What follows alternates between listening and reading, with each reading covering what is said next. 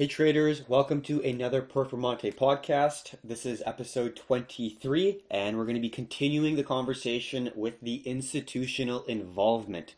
I'll pass it over on to Nathan to discuss what we're going to be talking about today.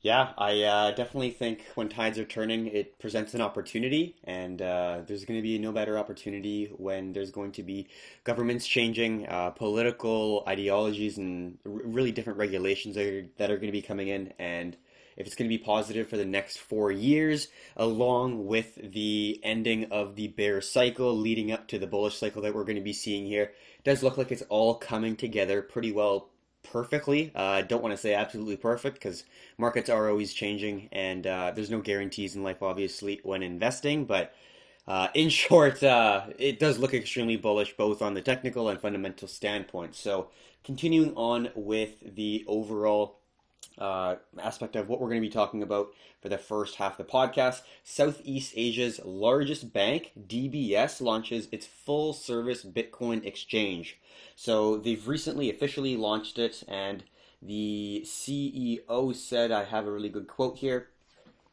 The exponential pace of the asset digitalization provides immense opportunities to reshape capital markets.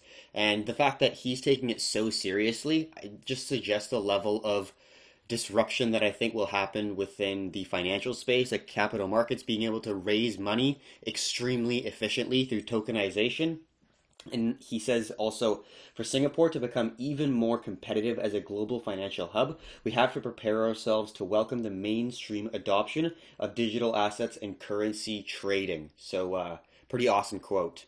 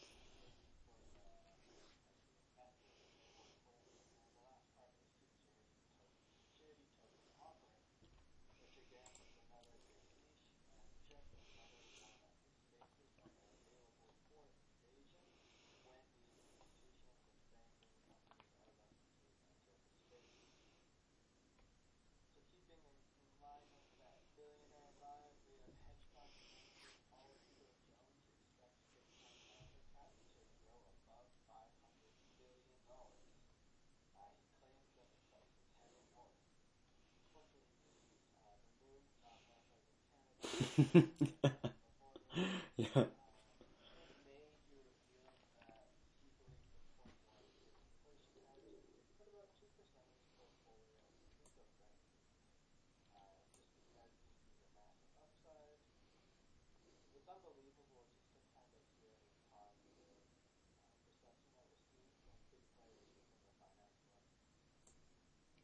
Yeah, it's unbelievable. He even said in a quote here, what you can be certain about is in probably 20 years from now, our kids and grandkids, whatever, all of us will be using some type of digital dollar. So the shift is inevitable, and we're seeing these people who are extremely knowledged in global macro, understanding financial markets, understanding disruptive technologies, especially in the financial space, and they're seeing the opportunity. And we've been talking about it for a while, talking about institutional buyers coming in, and Paul Tudor Jones is probably one of the biggest influences in terms of him giving like the green check mark and saying this is an asset that should be within a portfolio. So we are seeing that shift for sure. So Going on to the next topic, still keeping with the institutional players, Mass Mutual purchases $100 million in BTC. The company reportedly hopes to achieve what they call measured yet meaningful exposure to a growing economic aspect of our increasingly digital world. So we see these institutions averaging in, they purchased 5,470 BTC for the average price of 18,279 USD. So their average in price is extremely high, but they're still able to understand the value that they're able to purchase at that price, right? It's not like they're haggling. They're saying, I don't mind getting in at basically 18,000, $19,000 because they see the value and they see the asset as something that will be lucrative in the future.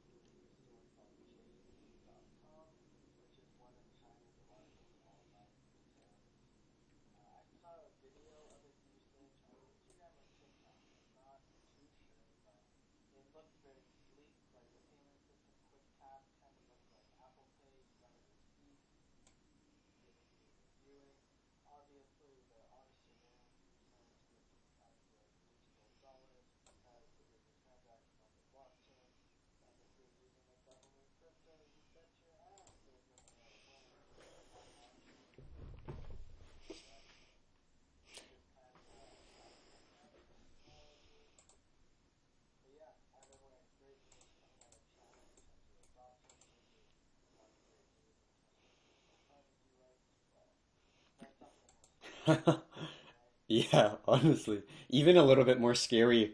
Just looking a little bit further down the blog, uh, while you were talking about the kind of personal rights and privacy, I was reading this. The People's Bank of China calls this new technology that they've recently implemented on some of the tokens that they've given away, and it's called dual offline wallets. And this allows them to use a digital wand to pay for goods and services without having to be connected to the internet, effectively replacing notes and coins with the digital wand. So they can track you even if you're not connected to the internet. That's pretty terrible. It's extremely interesting and cool and innovative and useful. I agree with that. But in terms of you don't even need to be connected to the internet in order for regulators, governments to be able to understand exactly what you're doing is just creating less space for you to have that freedom and have that privacy. So every positive has a negative. Every coin has a side that may not be so great in some aspects of life. So I think we'll have to figure that out, like Nathan said there. So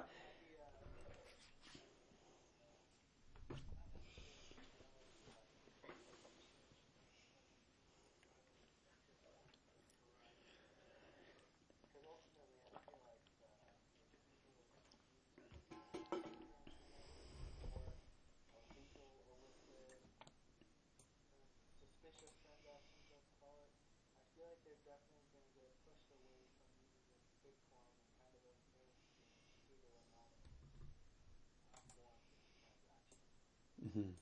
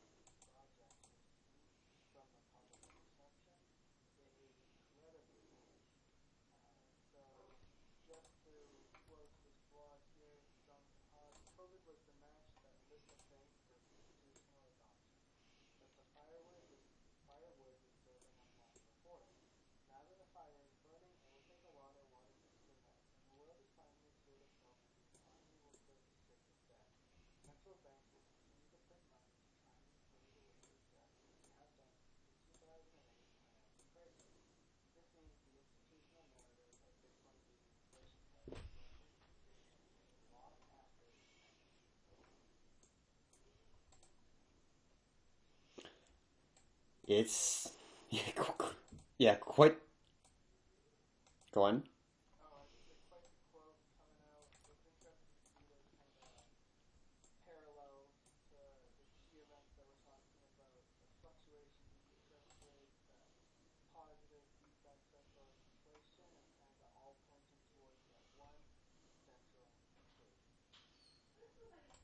Yeah, well said. I think it's definitely going to be evident later on, and there's going to be those few key individuals who saw it early. And not saying we're on track to be those key people, but I definitely feel like we're yelling from the rooftops as loud as we can, just to be aware, to understand. You don't have to put 50% of your net worth in crypto like Mike did here, Mike Novogratz, but having some understanding of the potential of blockchain, BTC, and the hedge against the currency, the US dollar, and other native currencies that is really being printed into oblivion, slowly but surely.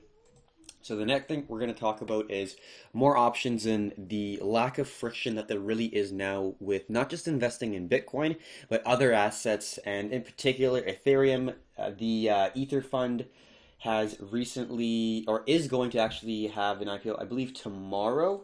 Looking at this blog here, it is I3IQ, and they introduced the Ethereum fund, which basically stakes Ethereum. You don't have to purchase enough to actually make a node. You can just purchase shares, and they do all the back end stuff. You just hold the shares, and I believe they even have a dividend. I don't exactly know, but I'm sure they provide some level of payout because they're also getting paid out in Ethereum as well.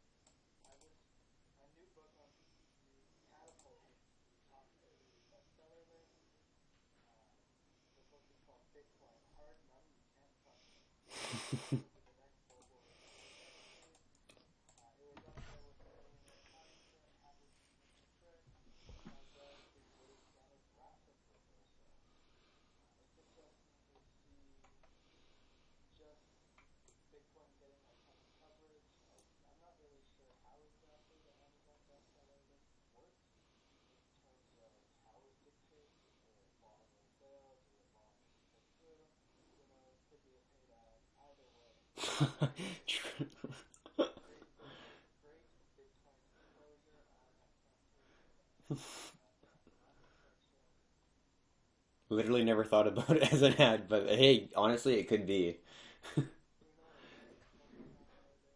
Yeah.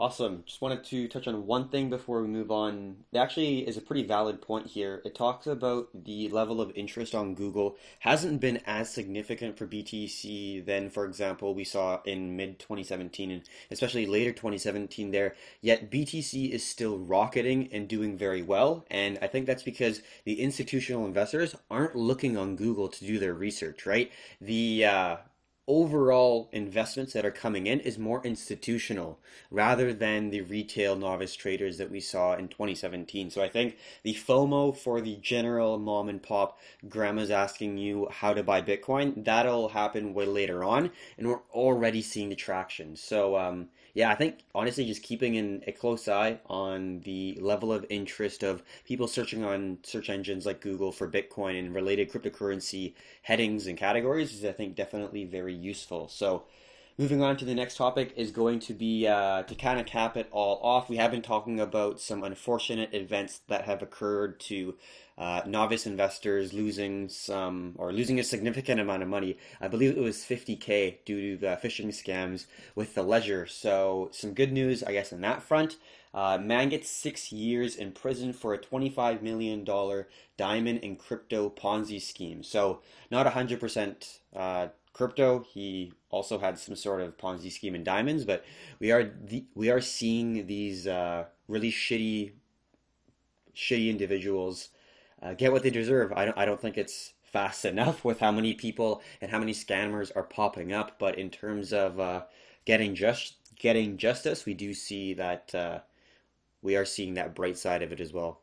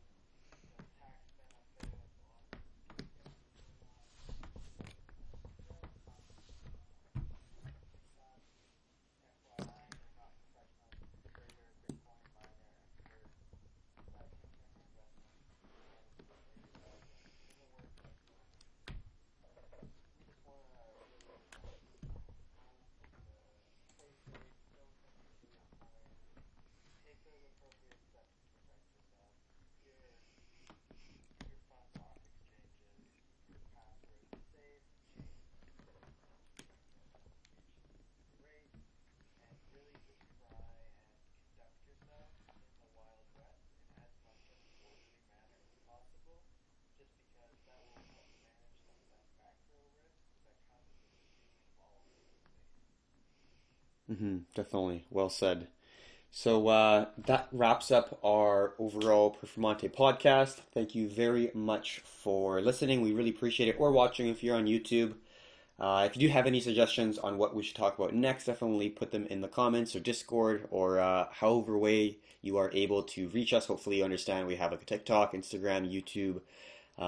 We even have a blog if you do not know. Lots of really quality information on there. So thank you very much for listening, and I'll pass it over on to Nathan to finalize the podcast.